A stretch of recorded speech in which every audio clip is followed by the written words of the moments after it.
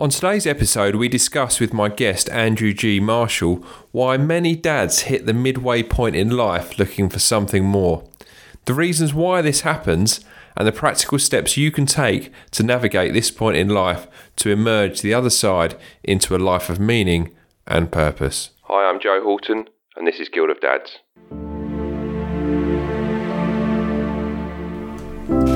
Hey, you over there. Yeah, I can see you. Come over. Sit down and join me as I'm about to have a conversation about you. A conversation about what it means to be a dad, a role model, and to live a life of meaning. About your physical health, how you look after yourself, contribute to the world around you, and raise our next generation. A conversation that will shape the vision you have for yourself. Forever.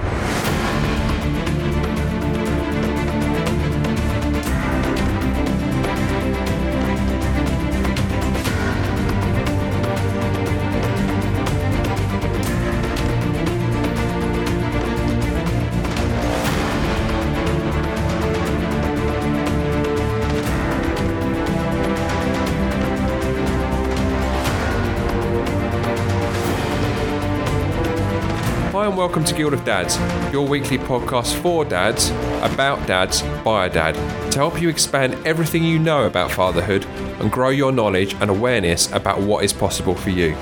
With guests weekly, we have practical advice from hand-picked experts covering all areas of your life, along with some incredible visionary men that share their amazing stories. We're really expanding the conversation around fatherhood and what it means to be a dad in 2020, how you can improve and expand as a father, and be the role model you always wanted to be. Society is changing, and dads are increasingly reflecting on how they show up as role models, how they can find meaning from life, or at least that their life has meant something, and what makes them happy. The problem is that for most men, their reference point for this is small and confined to their own parents, peers, and the odd celebrity or sportsman. Which begs the question, whose life are you leading? If this resonates, then Guild of Dads is the place for you. Today's guest is established author, relationship therapist of 30 years and broadcaster Andrew G.MARSHALL. He's the founder of the Marshall method of counselling, which blends psychodynamic counselling with systemic counselling, and which he offers in London and Berlin. Andrew is featured in the Daily Mail, Mail on Sunday and Daily Telegraph, with TV appearances on This Morning, Lorraine Kelly Today, and on BBC Radio 2 with Jeremy Vine. And now to my discussion with Andrew. Andrew, welcome to the Guild of Dads podcast. It's a great pleasure to be with you all.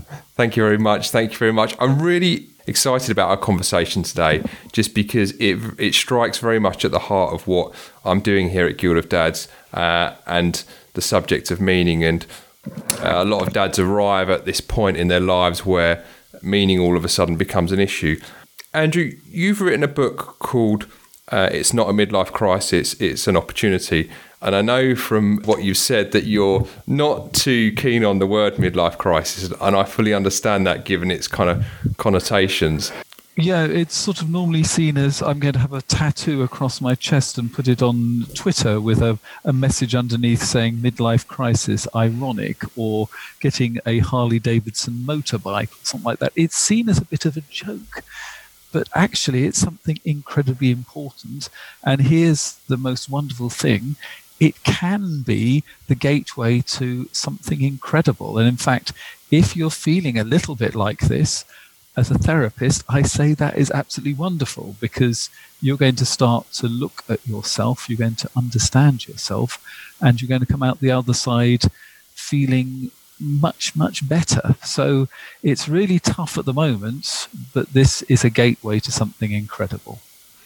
And in terms of the work that you've done with men over the years, Andrew, what I've noticed with a lot of the guys I speak to is that they are not always aware of what's actually happening. They reach a point typically in their life where something doesn't feel right, it feels a bit empty. The landscape seems to have shifted in terms of their work, their relationships, where they fall into the whole scheme of things in their life and the world around them. But they just can't put their finger on what that thing is. And I think that is what causes the most kind of confusion and frustration. I don't know what your thoughts are on that. Yeah, the problem is men are trained not to be aware of their feelings. They're trained to man up, get on with it, solve the problem, and work harder. So they're actually taught by society that they should ignore their feelings. Men don't stop and think, they act. So they don't actually look any deeper. They just sort of push on, and it gets worse and worse. And generally, actually, where I find guys come to me is after they've had an affair. And so they think that the solution to this sort of sense of, is there more to this life than just this drudgery, is a bit of excitement and the buzz of an affair. And actually what they discover is they have actually taken their life that was in a bad place and turned it into a chaotic place. So I hope that your dads have actually had the self-knowledge to begin to say, actually, if I'm feeling like this, there must be a reason for it. And let's explore it and understand it and give ourselves a bit of time to really know ourselves. Because one of the most important questions you can ask yourself, particularly if you're at this stage of life, like the stage that you are, 40-something, is who am I? And it is one of the most incredible questions you can ask. And I've got two other questions you have to ask when you get to what I call the middle passage. Shall I explain what I mean by the middle passage? Yeah, that was actually what I was going to ask you next, what the middle passage means. Yep. So that let's go right back to the beginning. And this is something that is a great tragedy for most men, to be perfectly honest, is that nobody actually tells us how to be a man. Nobody taps us on the shoulder and say, this is what you have to do. We sort of copy the big people. And, if you've got a job, you pay your taxes, you've got a wife and children, then you must be a man. But actually, copying everybody else is not actually being a man. It's being a provisional adult. A real adult is somebody who says, actually, I'm going to lead the life that's right for me rather than the life that was right for my father, or the life that my wife thinks I should have, or the life my mother thinks I should have, or society in general thinks I should have. I'm going to have the life that's authentic to me. Now, that's a full adult, because a full adult lives their life rather than doing what other people tell them to do, because that's children do that. So how do you get from provisional adult to full adulthood?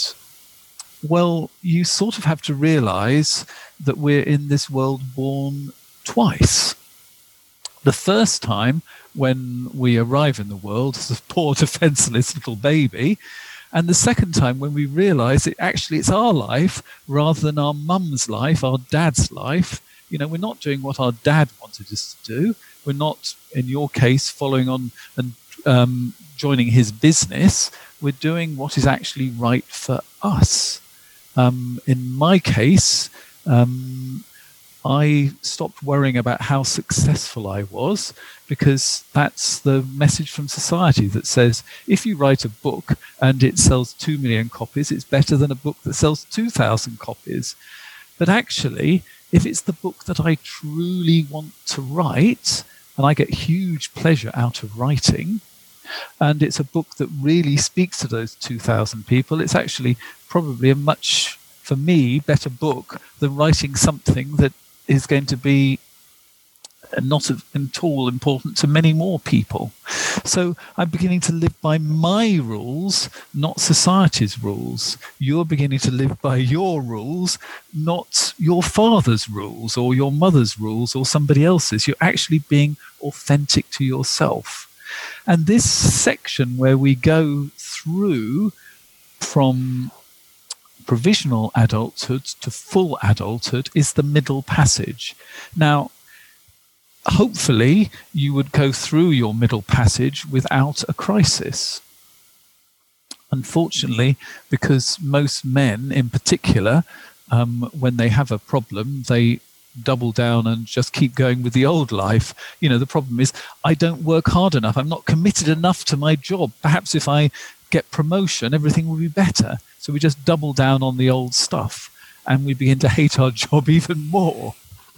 Because I think your sense that the first clue is you hate your job is a really true one.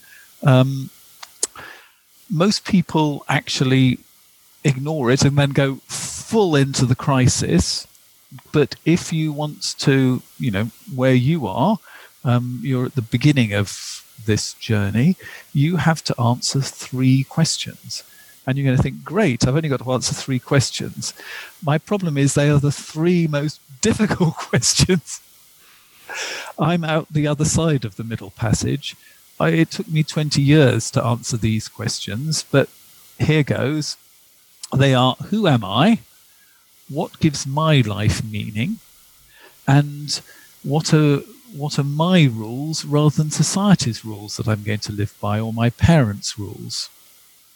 So if you can answer those 3 questions, you're going to actually be leading your life. You're going to get out the other side of the middle passage. And the great news is, as somebody who's now 60, is it's all uphill from here. You're in the hardest part of the whole journey, the bit in the middle where you have to support, in your case, 2 children. It might be even more for other dads. And you've got to find your way in the world, and you've got to earn all this money because, hey ho, children cost a huge amount of money. You're in the toughest part, but it does get better. And it gets much, much better if you can answer those 3 questions. But people are terrified of those questions. Yeah, I think you've touched upon a couple of things there, because I think what typically a lot of dads go through is that, let's say you leave school or you leave college or whatever, and your life map is, okay, I'm going to meet a girl or a guy, depending on whether or not you're straight or gay. So you meet someone, and then you're going to settle down, you're going to get a house, you're going to maybe have children, and then kind of that is your kind of that's kind of your vision. But I think for a lot of people in their kind of mid-30s to mid-40s, once you've settled down and you've got a house and you've got kids and stuff, all of a sudden, hang on a minute, I've done all the stuff that my plan didn't go any further than that, and so now what? And how much of it was your plan and how much of it was laid down by other people? The expectations of your parents or the expectations of the church, politicians. To lead a worthwhile life, you have to have a house. I mean, do you have to have a house, that you actually own yourself? Do you have to live in one place? Maybe you actually want to live in a variety of different places. I don't know. But that it's very, very easy to get seduced into other people's dreams. I mean, here's a real humdinger of a thought for you. There are 2 incredibly important things that men need to know. And the first one is, where am I going? And the second one is, who will go with me? Now, if you get those in the wrong order, you have got big problems. Because actually, if you say, who's going to go with me? And you say, I've fallen in love with Daphne, and you don't know where you're going, there's a great danger you're going to go where Daphne thinks you should be going, which might be fine, but it might not be 100% where you want to be going. But if you're actually saying, I now live in Berlin. I want to live in a different country. I want to experience different things. And Daphne wants to come with me. That's brilliant. But you can begin to see if actually I've decided the person to go with me is Daphne, and then decide I want to go off to Berlin, and she doesn't like that idea, you've got a big problem. Yeah, I can see how that would manifest itself. And one thing that I've noticed is that it's not just work and relationships. I think it begins to permeate all aspects of dads' lives. For instance, I was talking to a guy recently, and we were talking about organising dads groups and going out and doing stuff. And he said to me, "Yeah, I'd love to do that. And do you know what I'd really like? I'd like to organise a dads group where it doesn't all the time revolve around drinking." And that's not, again, it's not the first time I've heard that. And so all of a sudden you've kind of got guys that are like, actually, yeah, I don't mind having a drink now and again, but in actual fact, I just don't like the fact that everything to do with dads revolves around drinking.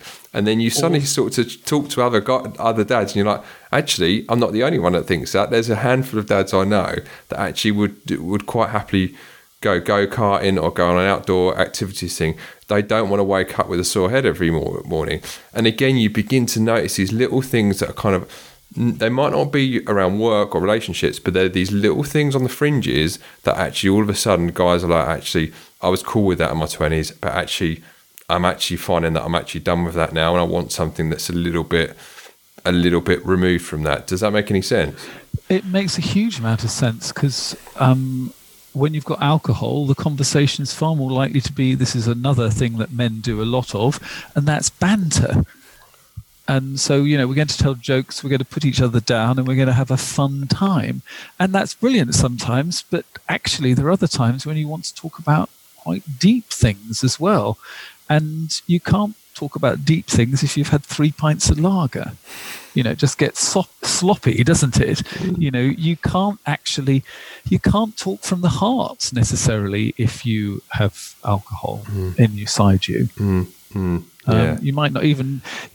Alcohol can dampen down those feelings that you might need to actually say. You might actually need to say, I'm miserable, I'm depressed. And if other guys say that to you as well, that is incredible. I was once working with a guy who was in 50, I think, and he was coming up to, it was a school reunion, sort of, I don't know, 30-year school reunion or something like that, and he was a little bit embarrassed about being in therapy because, hey-ho, men don't go into therapy. And I said, I wonder what it would be like to come out as being in therapy and tell the other guys at your reunion that I'm actually seeing a therapist at the moment. And he said, yeah, that's an interesting thing. Yeah, perhaps I can do that. And literally 90% of them were all in therapy, but they couldn't actually tell each other, and how wonderful it was to be able to say it.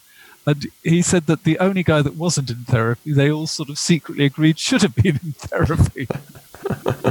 So it is the most wonderful thing to talk about these other things beyond beer and football, because you discover that you're not alone. It's so wonderful. And it really does feed into as well, I think, what you describe as the different kind of, I know in your book you describe it as a W, the U and the L-shaped life. And what I think, obviously we're going to delve into the L-shaped life, I think there is a kind of habit with guys as well, is that they look into the mirror when they get to this stage, and they think they're so fearful of looking into that mirror and confronting what they see in the mirror that instead they just turn away from the mirror and they just anaesthetize those feelings for the rest of their life, possibly maybe even up to retirement age. And it's not until they stop working at retirement age actually it hits them like a bolt of lightning again, sort of thing. And I just wondered what your thoughts were on the W, the U and the L-shaped lives that you describe in the book, because the L-shaped life seems to me to be that where you're just almost in kind of denial about it.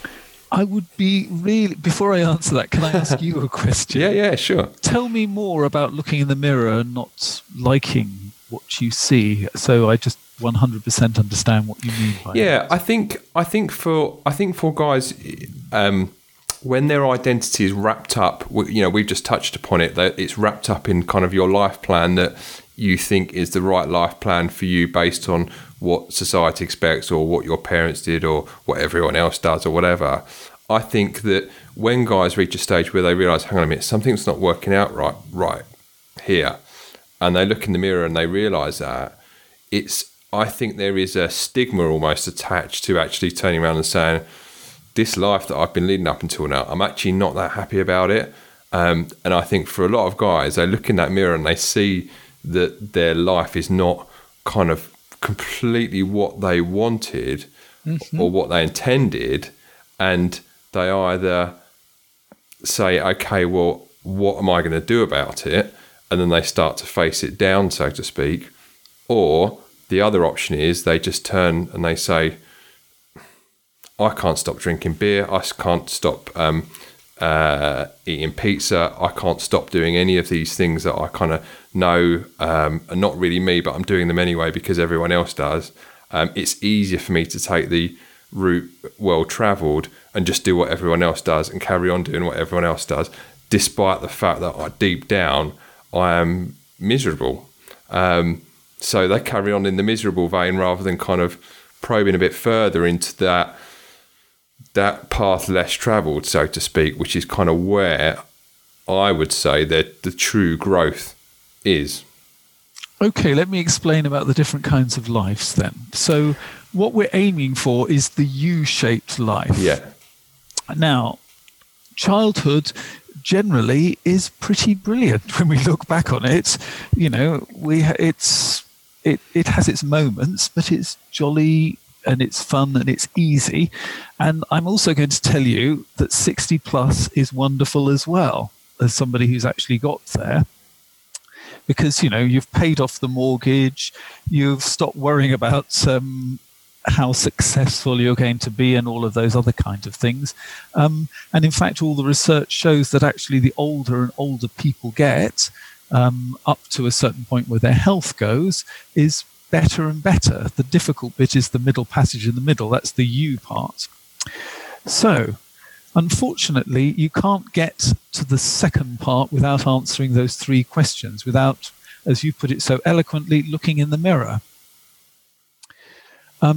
Some people choose not to look at the mirror, so they go down and then they just go with sort of, is that all? Won't get fooled again, cynical, twisted, shut down. You know, so they're the sort of people, when they discover that you're on a journey of self-improvement, laugh at you and pull you down because they're actually jealous and terrified of doing it. And, you know, so they're on the L. Sad, but a lot of people lead the L-shaped life. Now, there are other people who look in the mirror and think, oh, God, and they do something which they think is going to make things better, but actually ends up making things worse. So the classic one would be having an affair with your next door neighbour. You know, if you really want to, am I allowed to use swear words on this podcast? Yeah, sure. If you really want to fuck your life up, go and have an affair with your next door neighbour. That really is the tops. But you think it's actually better. Have you ever heard of the dead cat bounce? I've heard of the grass is greener on the other side. Well, so the dead cat bounce is if you throw a dead cat out of a window, when it hits the floor, it will bounce up a bit and you sort of think that it's alive and it's actually doing better, but of course it's dead and it's going to then drop back down again. So that's what having an affair will do to you. You will feel wonderful. You'll feel like 13 again. You'll have fabulous sex, and for a whole 5 minutes, your life will be brilliant. But of course, it'll then be found out, and your wife will be miserable, your children will hate you, and the woman next door thinks you're a bastard. And you've got to look at each other over the fence, and your wife and her are, you know, sticking pins into each other. It's not going to make your life more meaningful, it's just going to make it more chaotic. So that would be a W. And if you're lucky, you then start dealing with stuff, and you start building your life up, and you do go up and answer the important questions, or you might actually just go back to the L-shaped life, or you might have a lot of dead cat bounces. So that's the difference between the different kinds of life, and the life you want is the U-shaped life, not the L-shaped life. And presumably, when you talk about the W-shaped life, and I mean, you've used the example of affair in that scenario, can there be other things that can kind of just, you know, excessive spending, We've touched upon alcohol, maybe drugs, cocaine, that kind of those sort of kind of things. Doing that sort of mad business ventures that you do without actually testing the water and thinking about that. You just think, oh, this is wonderful, I'm just going to leap into this, I'm going to give up my job and I'm going to go and live on a beach in California, sort of kind of thing, without actually having ever been to California or actually knowing if you like beaches, sort of that sort of kind of thing. Investing in wild get rich quick schemes, those sort of kind of things. The number one choice is an affair because they're really easy to have. In the beginnings of them are really easy anyway. And I think so. In what we've discussed in the last few minutes, I think the key thing here is awareness, and all roads lead back to awareness as to how you're kind of feeling. And I think for guys that are listening to this, if they've not yet hit the beginning of the U, they need to be aware that something might shift in the next little while that they need to be aware of, or certainly be aware of when they start to feel different about life, so to speak. And then for guys that are actually in it, they need to stop and think, actually, what are my feelings, emotions, sensations telling me right now? Are these out of whack? Do I need to go and buy a red sports car and have an affair, or hit the drinking drugs? Or is actually it a time for me to step back and say, right, what's going on here? I need some help to find my way through this, so to speak. Yes, and I think actually joining your podcast is a great starting point. I mean, that I've sort of got 3 ideas to follow, and one of them is to think for yourself rather than doing what everybody else tells you to do. To feel. I mean, even in my book, I have what I call a feelings diary, where just for 3 days you write down every feeling you have, and you just acknowledge them and say, it's okay to have feelings. This is a revolution for guys. It's okay to have feelings. And the third one, which is, this is breaking half the rules of manhood. We've already done it because you're not supposed to think, you're just supposed to act. You certainly aren't supposed to feel. And here we're going to break a third rule of manhood. We're going to talk to other men about it. Whereas, unfortunately, we often talk to our wives and we say, here is all of my problems. I'm going to pass them over to you. You're going to outsource them. You're going to solve them for me and then hand them back. Well, how old does that make us seem? And it makes us seem about 12 years old, doesn't it? And it alters the relationship dynamic because you're actually playing out a dynamic of mother and son rather than husband and wife. Yep. And if you say to your wife, actually, my life is a bit sort of miserable, it doesn't make sense anymore, I don't know what to do with myself, what do you think is going to be her first reaction? He is losing his frame. He's struggling to handle being a man, and is this the kind of man that I want to be with? If he's struggling to hold his frame, in the worst case scenario, I would say I think that's something even worse than that. She's going to say, "What have I done wrong?" She's going to feel, because unfortunately men have given women the job of sorting out their lives. If you're miserable, it's her fault. And she's going to feel attacked often. I'm depressed. Oh my God, what have I done to make you depressed? And you're going to get into a very dark place very quickly, because she's actually either going to get angry with you and you're just going to shut down, or if you just, as you say, lose your frame, she's going to actually lose respect for you. And how much is that going to help you? Not very much. It's okay for men to talk to other men. Guess what women do? They talk to each other all the time. Do you want to get involved with a community of other dads who are looking to develop themselves? To continue the conversations we have here on this podcast in a place for dads only that fosters brotherhood, camaraderie and personal growth? Then we have just the place for you. At the Guild of Dads Facebook group, you can connect with other dads on a similar journey, share experiences, offer support and seek support. Most of all, you can get some accountability in your own journey and get involved with the discussions and topics that every dad faces. So look us up on Facebook, join up and get involved with the discussion. Looking forward to seeing you in the Guild so you can start your journey with us today. And one thing as well is that I think you've just touched upon, it is okay to talk to other men. You know, this is what Guild of Dads is all about. Essentially, is guys supporting each other and finding our way through. There is this kind of lone wolf fallacy that is kind of been pervaded over many years. And, you know, a good example of it is the kind of James Bond character that can deal with everything himself and stuff. But I think in a lot of aspects that's done a disservice to guys, because in actual fact, we've ended up being not only the fixers, but thinking that we can fix everything ourselves. When in actual fact, when you start talking to other guys about stuff like this, you'd be surprised when they actually say, well, I've been through that, or I get that. And in actual fact, I don't talk to many people about this, but me and my wife have been through that exactly same situation or whatever.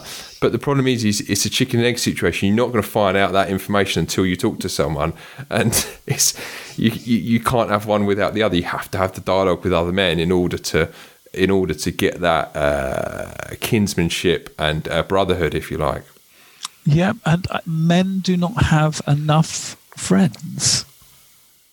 And what I mean real friends, not drinking buddies or somebody you go to football with or somebody who tells you dirty jokes, that people you can actually talk to. And unfortunately, what often happens is, you know, if you talk to a woman and before long that actually you develop feelings for each other. And so actually you're not solving your problems, you're making things worse. I mean, this is a revolution that's happening, you know, that men are talking to other men, and it's absolutely wonderful. Yeah. No, I do agree with you. I do agree with you on that. And I think what is, and I'm digressing slightly off piece here as well, is that I know from the responses that I get from also women that particularly that follow me on social media and I follow them, is that women want men to be having discussions with men as much as men do. And in actual fact, I think what I've really noticed in the last certainly 2 to 3 years is that there has been this kind of, women don't share information with men and men don't share information with women about how women's brains operate. All of a sudden, this information is kind of being cross-pollinated across the sexes, if you like.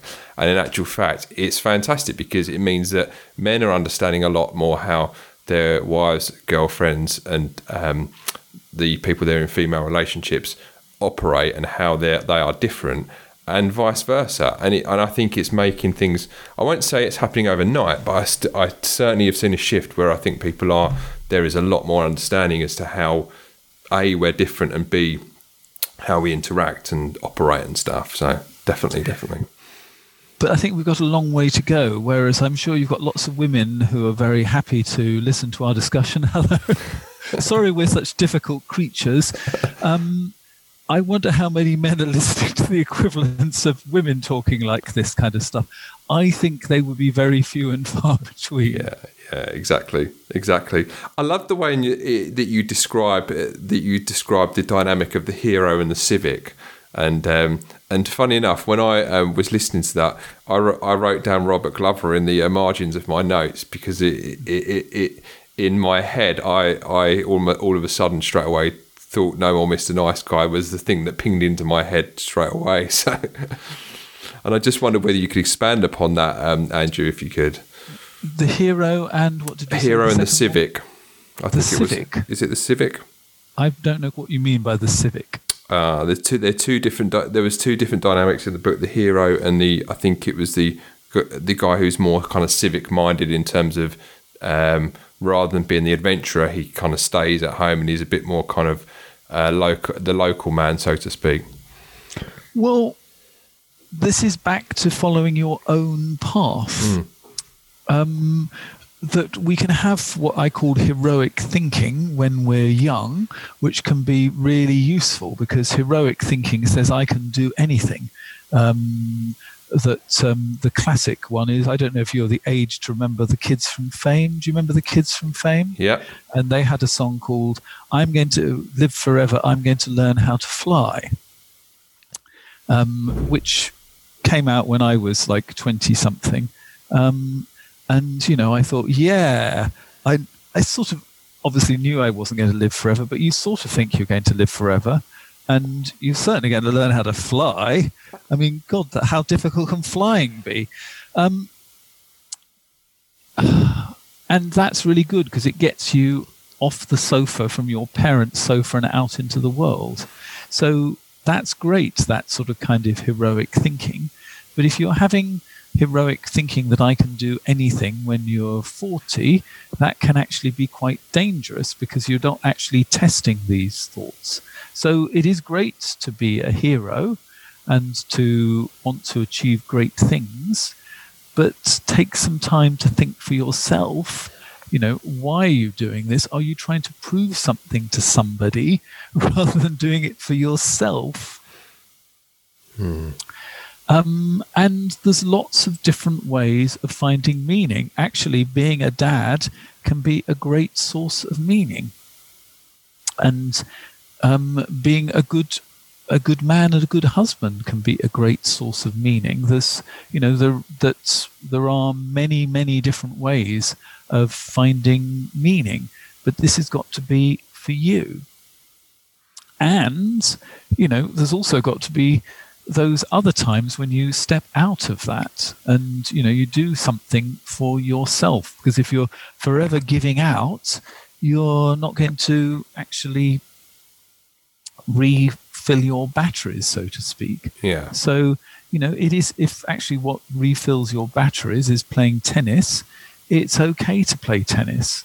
Unfortunately, men are given the message that when you become a father and you've got all these responsibilities, you've got to give up all these things that fill up your tank, like playing tennis, golf, or sitting listening to this podcast, because you could instead be, I don't know, driving your son to gymnastics. And your son's allowed to have this great gymnastics career, and all you can do is pick him up afterwards. Yeah. You know, you've got to do stuff for yourself as well. Yeah, and that is why I think I'd written down "No More Mr. Nice Guy" in my margins when I was taking notes, reading through your book, because that was the reason that jumped out of me, because I think that feeding into some of this, not for all guys, but I think for some guys, is this belief of kind of, I need to be doing, I need, in order to have the things I want in my life, I must be doing things for other people all the time. And I think that there is a tendency for guys to get fixated around that rather than actually stepping back. And just like what you've just mentioned, okay, maybe I should be rediscovering going fishing or my hobbies or whatever that I did when I was younger, because that actually not only gave me time out, but it also gave me time to develop the relationship I have with myself, rather than actually feeding the relationships that I have with everyone, being at everyone's beck and call, and being this kind of, it's so easy for guys to get into this kind of what I would call the doormat tendency, where they're just, you know, hi dad, but actually no one says, is dad all right? Because I've not seen him for a little while. Do you know what I mean? Yep. And often these people are in what I call a passive communication position. So passive communication is, your needs are more important than your needs are so important and mine are of lesser importance, that actually making you happy is going to make me happy. And that's sort of okay, but often you sort of hope that if you make other people happy, they will make you happy. But they don't know what makes you happy, and they actually are not that interested, because hey ho, they're just busy doing their own stuff. And that can very easily get you into the opposite of this, which is my needs are of such huge importance because actually nobody's listened to them. I'm just going to demand them now. So my needs are important and yours are of lesser importance. So we have my needs are of lesser importance and yours are of greater importance. And my needs are of greater importance and yours are of lesser importance. Yeah. And what I'm looking for, and this is a skill you're going to learn going through the middle passage, is to be assertive. Now, assertive is not, we're going to do it my way, which is what some people think assertive is. But assertive is my needs are important and your needs are important. Now, how are we going to resolve it if my needs to go off fishing and your needs for me to take Jimmy to his trampolining lesson are equally important? How are we going to deal with that? Because when it was actually your needs were more important, that was easy. I just took the kid out there. And if I just demand and I just go off and say I'm going fishing whether you like it or not, that solves it all for the whole 5 minutes, and the other one solves it for 5 minutes. What you need to be with if you're assertive is I can ask, you can say no, and we can negotiate. And you need to learn how to negotiate.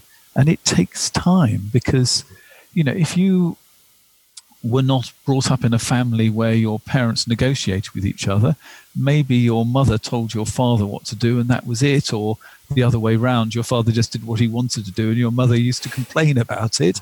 They fought like cat and dog, or they never had any arguments at all. You don't learn how to have this negotiation. This is a real skill. And I'm not talking business negotiation, because we've got emotional content in this. It's really hard. Much of that comes around boundaries as well, I've found. And one of the things that I've noticed working with guys is that sometimes when boundaries are kind of like gates on a farmyard, in that once you've left them open and the animals have run everywhere, it's very, very difficult to put them back where they should be. And it takes kind of quite a lot of effort. And I think that sometimes guys get disheartened because when they're trying to re-establish boundaries again, there is a massive amount of pushback, because it's just not, the dynamic is that their partner may have not been used to there being any boundaries before. So when the boundaries are kind of re-established and renegotiated, like you've just said, it often results in quite a lot of resistance. And sometimes guys give up because it's just too much hassle to try and to do this, because I just come up against such resistance. It's not going to happen overnight, is it, Andrew? I don't think. No, this is one of men's other big problems. We sort of want a quiet, easy life, and we'll do anything for it. And I'm going to let you into a secret. The quiet, easy life is the life to a meaningless life. Yeah. So you have to learn to say no. And no is okay. They're not going to stop loving you as long as it's not just no and I refuse to discuss it. You negotiate. Because if you negotiate, I can't do this for you now, but I could do it later. Or is there somebody else that could do that for you? Because actually, instead of collecting Johnny, what I could do is I could take him away for the weekend and do something really special with him, rather than just sit there beside him as I drive him having special experiences with other people. Yeah. That if you negotiate, you can actually find something that works for both of you, because your needs are important and her needs are important, and they're both equally important. I can ask. We find it really difficult to ask. We're frightened they're going to say no. We can say no, and we can hear no and stay in the negotiation, rather than just thinking, oh, well, that's it, I can't get what I want. These are really tough skills, and it's really helpful often if you learn these skills together, because it could be that your wife actually isn't that good at communication either. Yeah, I know we think that women are wonderful at communication, but sometimes they're not. Yeah, and I think you're right, and we've touched upon it a couple of times in this conversation, that sometimes the method of communication that you're that you're acting on in your adult life is the method of communication that has been modelled to you as a child by your parents. Yep, and if they didn't know how to communicate, how on earth are you going to know? And once again, there's lots of people who will be very happy to teach you how to communicate. And, there are particular classic men ways that don't work, which is expecting somebody, how's about this one? If they really love me, they'll understand and they'll just know. One I heard this year that is particularly helpful. It could be for some people is that sometimes when your partner is talking to you, they don't always want you to fix something. They don't always want you to find a solution to it. And I heard this guy say, he said, look, it's helpful sometimes when your partner's telling you stuff to say to her, do you want? You just looking to vent or tell me about this, or do you want me to find a solution to it? And that kind of relieves a lot of the kind of expectation from the conversation, in the sense that if they just want to vent and tell you stuff, then that's cool. But if they're looking for you to put your male husband fixer hat on, then you can equally do that if they need it. But the problem is that sometimes our wives come to the conversation actually not wanting you to fix anything, but us guys being guys just go, I'm going to put my fixer hat on and I'm just going to go full pelt on this one. And here's another one that you can do. You can just repeat back what you just heard. So I'm just going to do that to you. There are times when you don't actually have to put your fixer hat on. You can just listen, and that actually is really helpful. Yeah.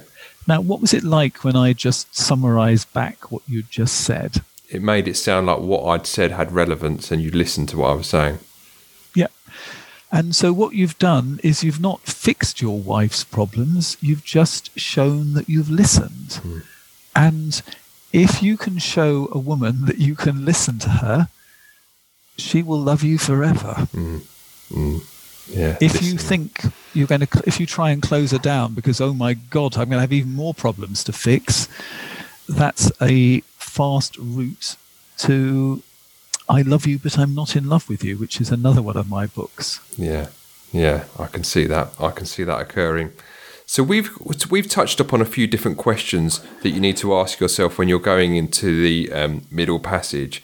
So, so I'm a guy that's worked out that I'm in the middle passage, and hurrah! And the success moment. I'm a self-proclaimed middle passage guy, and so. But then I'm looking for the roadmap to find my way through this. How do guys listening who are like, right, I'm in this, I can tell I'm in this, where do I go from here? Because I've never been given any roadmap to deal with this. This is way beyond what I ever thought I'd face when I was a 21-year-old guy. So I think you sort of have to think about which of those three questions you're going to answer first. So I think let's start with what are my values as opposed to everybody else's values. Just start writing down what you feel the values of other people are. So, what are the values of your mother, for example? What does she think you should be like? What's the values of your father? What's the values of your partner? What's the values of your boss? Let's just get them all down and you'll realize, my gosh, I am running with a lot of rules. I do groups sometimes, and we've actually covered all the walls with the rules, with blue tack, and then we have this wonderful moment where we pull them all down and we rip them all up and we throw them away, and it is the most wonderful feeling. But you do have to identify what other people's rules are, so that you're not so overwhelmed by them, because the most powerful rules of all are the ones that never have to be spoken. Your mother will never have said, it's really important for me that you are successful, or that you're a good man, or you're a good dad, or whatever it is. And it'll be delve down into it deeper. what's her definition of a good dad? Because there are 10 million different ways of being a good dad, although I have to say our society is drilling down into just a couple of things about being a good dad. There are many ways of being a good dad, but, really drill down into them, really understand them, and actually see which of them actually are you're entirely going to go along with. Being a good dad might be something that is incredibly important to you. But drill down into the bits that are actually within that are the ones that are really important to you. So, I'm a writer, so actually reading bedtime stories would be really important to me. And, guess what I'm buying my great niece? I'm buying her lots of children's books. And for me, that is something that is really, really important. That's not being a good great uncle. That's actually me being myself as a great uncle. Reading stories, sitting there with a child and, doing the hungry caterpillar is just wonderful as far as I'm concerned. So I'm not just being a generic good great uncle here. I'm actually I'm bringing myself to it. And that is really beautiful. Yeah. So do you see the difference? You have to start thinking what those other rules are and really drilling down into them and then finding ways that you can do it that's truly authentic to you. Yeah. So finding it, so that separation between what your values are as opposed to what other people have kind of imposed upon you, if you like. Imposed isn't the right word. The values that you picked up along the way, so to speak, and also the values that you've inferred as being values when they're actually not values at all. Exactly.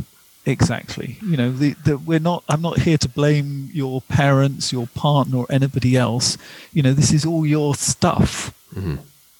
But you've got to drill down and find the bits like, me and the hungry caterpillar that are truly important to you. Because to me, reading and writing are just, what I read, therefore I am, I would much rather write than breathe, sort of kind of thing. This is truly me. It's taken me a long time to get here. I didn't write, I certainly wasn't writing my first book at 40.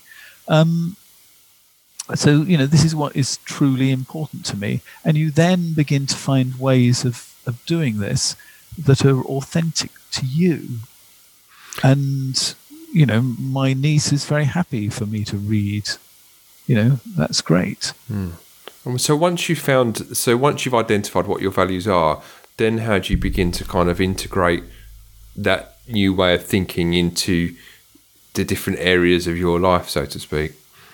Well, I think that's it's actually thinking about if actually this is really truly important to me, I sort of need to communicate it to those who are nearest and dearest to me. So, they're not going to think, oh God, he's got his nose in a book again. Actually, I'm feeding my soul when I'm reading a book. So they actually know and value that. And if you tell other people, that actually allows you to value that. And you make certain that you don't get into what I call the exhaustion funnel, where you give up all the things that actually make you feel better because you're too busy. I can very easily get into the point where I'm too busy speaking to you, answering my emails, etc., so I don't write. And I've just had a chunk of time when I wasn't writing. And I've just started a new book, and I feel 1,000 times better. You have to really identify these things and hold on to them. Even if it's only, just recently, I've only been able to do 45 minutes, an hour a day, but that is important, that I'm really making time for it. I'm actually prioritizing it. I'm telling other people about it. I'm not taking it, and this is men's often fear, that they have to then take it to a huge extreme. I'm going to go away for the whole week. I'm going to say goodbye to my family, F them, and I'm going to just write my book for a week. It doesn't have to be done like that. It's perfectly possible to do some of the things that are meaningful for you without actually getting paid for them. I do make some money on my books, but I tell you, I could make far more money sitting in my therapy office talking to people. Yeah. So you allow yourself to dip your toe into the waters of the different things that are beginning to kind of pique your interest, and see actually whether or not they are going to expand into other things, and just allow the fact that actually they might just be things that you dip your toe into for a little while, and you actually find that they're not for you, and you actually move on to something else. But it's that journey of exploration, which is where you're going to find the meaning. One of the things, the sayings I have is that through action brings clarity, meaning that you're not going to get clarity if you're just sitting there doing nothing. You need to do stuff, and it's not the case that the first thing that comes along is the thing that is going to be your thing that's going to give you meaning as a man or as a dad. It's actually, you may find that it might be the third, fourth, fifth, sixth, seventh, maybe even eighth thing that you come to that you actually think, actually, this is my thing. This is what really kind of gives me meaning, gives me a reason to get up in the morning, and I really enjoy doing it. And action is important, but actually sometimes contemplation and thinking is equally important. Instead of actually getting your phone out and, looking at your messages, spend 5 minutes just sitting on that park bench waiting till the meetings get, till you start that meeting round the corner. Just have 5 minutes just to let your thoughts wander. Because I have a dog. Some of my best ideas come from walking the dog. And this is just complete downtime. I'm not there trying to do 3 things at the same time. I'm just allowing myself space for my brain to just chunter along. And some of it will be complete and utter nonsense, but some of it will be gems that I will follow up. So give yourself some space. Switch off for a bit. Yeah. Give yourself a chance to get in touch with the deeper part of yourself. Deep down, you sort of know all these answers. You've just got to give yourself time and permission to go searching for them. Yeah. And it's going to take time, to really, truly get through all of the stuff in the middle passage. It sort of took me 20 years, but it doesn't matter, because actually the finding all of this stuff is really meaningful and good in its own right. It's kind of you don't almost have to have all the answers by the end of the year. Yeah, it's kind of almost going on a treasure hunt into your own personality that is going to last for the rest of your life almost. Yeah, and the treasure hunt is in fact often much more fun than actually the treasure that you find at the end of it. Yeah. You talk about embrace. You took one of the things I remember you mentioning was talking about embracing solitude and kind of facing your shadow, which it really does play into that whole exploration and treasure hunt, if you like. So, but yeah, sometimes the things that we really need to learn are coming out of the things that we are actually the most resistant to. So the things that are really tough, the things that we can't do, the things we really hate, sometimes there can be something really important in there.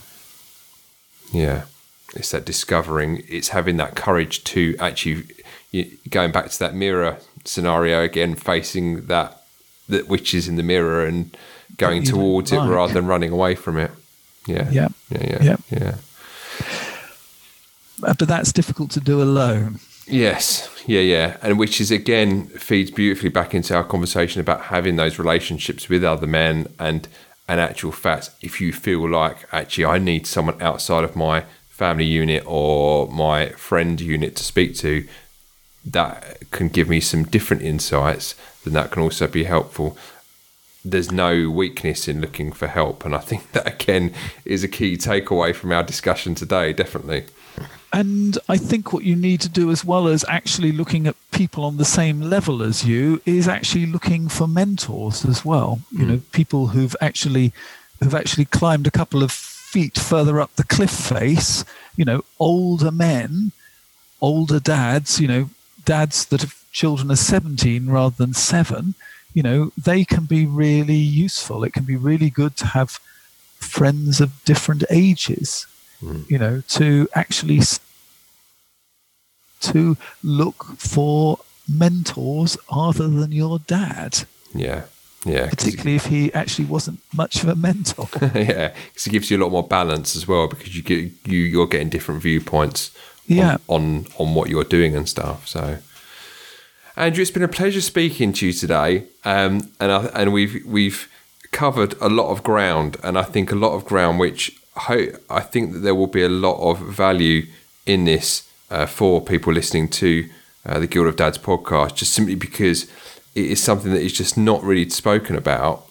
It's still a very sort of taboo subject. There's not a kind of roadmap out there as such. It's kind of, for a lot of men, I think it is a case of kind of trial and error, and they arrive at this position in different forms and in different ways, sort of thing. I say I say be proud of yourself that you're actually breaking the taboos of manhood. You are thinking for yourself, you're feeling, and you're talking, and it's wonderful. Yeah, I agree. Andrew, what is the best way for people to find out about you, the work you're doing? You've written a number of different books around the subject of relationships and issues to do with men and relationships and also women. What's the best way to find out about you? Well, put my name into Google, Andrew G. Marshall, G for good.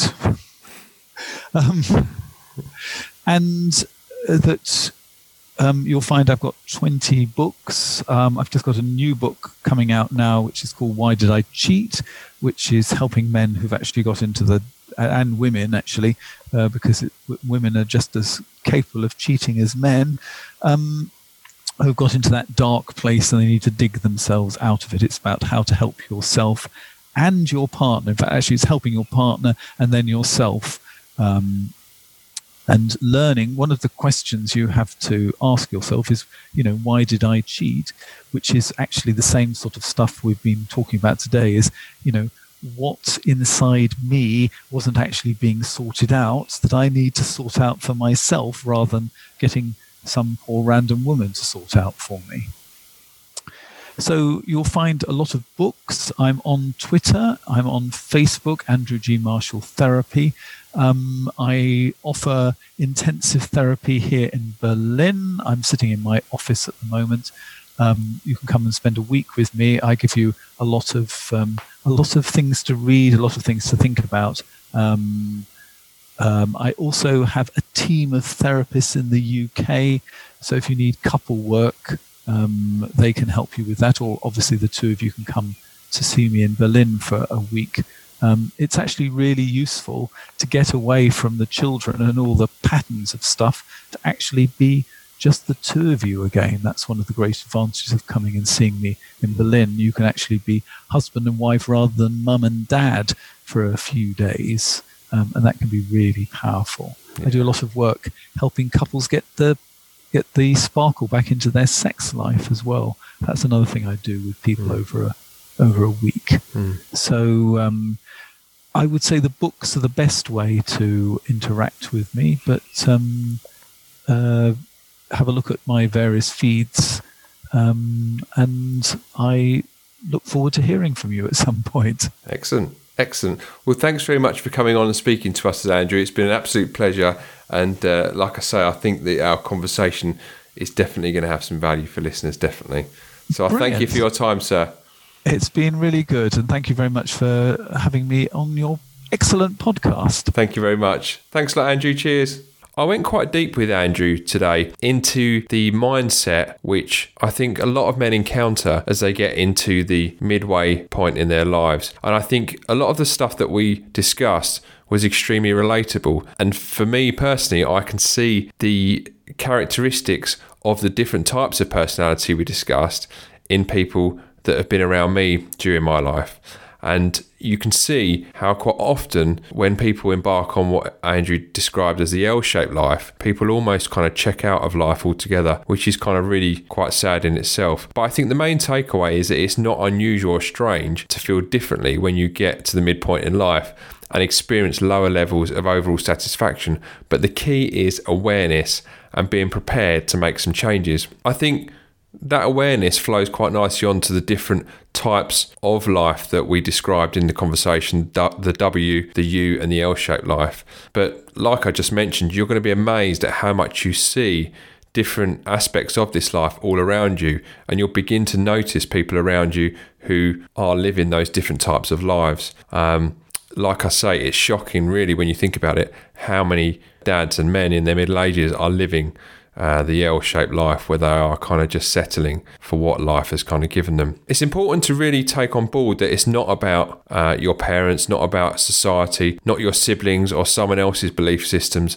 This is really about you. And I think the conversation strikes right at the heart of the conversation that we have around Guild of Dads and the 3 pillars that are instrumental to the Guild of Dads journey, which are vision, action and meaning. And it underlines why these 3 elements are so important for us as dads. I hope you enjoyed my discussion with Andrew. If you want to find out a bit more about him and his work, the best place to do that is on his website, which is andrewgmarshall.com. He's also on Facebook, Andrew G. Marshall Therapy, and you can check out his book, It's Not a Midlife Crisis, It's an Opportunity, available on Amazon. I've linked it up in the show notes, and you can check out any of the other things that we discussed. They're all in the show notes, which are at guildofdads.com. Andrew also has a YouTube channel which you can check out.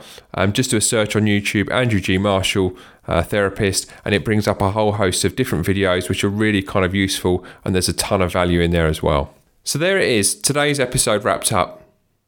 If you like what we're doing, hit the subscribe button on your podcast player of choice, be it iTunes, Google Podcasts or Spotify, and drop us a rating and review.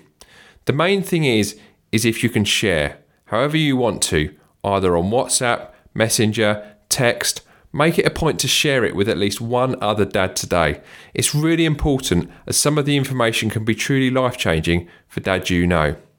If you want to get involved with the discussion on Facebook, Instagram or Twitter, the handle is @GuildofDads. And check out our Facebook group if you want to join the guild. If you like what you hear and want to email me, joe@guildofdads.com, what you like, what you don't like, and who you would like me to interview even. Tell me your story and what your biggest challenges are right now. Thanks for listening. If you want to find out more about what we're doing at Guild of Dads, then head over to www.guildofdads.com, and in the meantime, live a life of vision, action and meaning.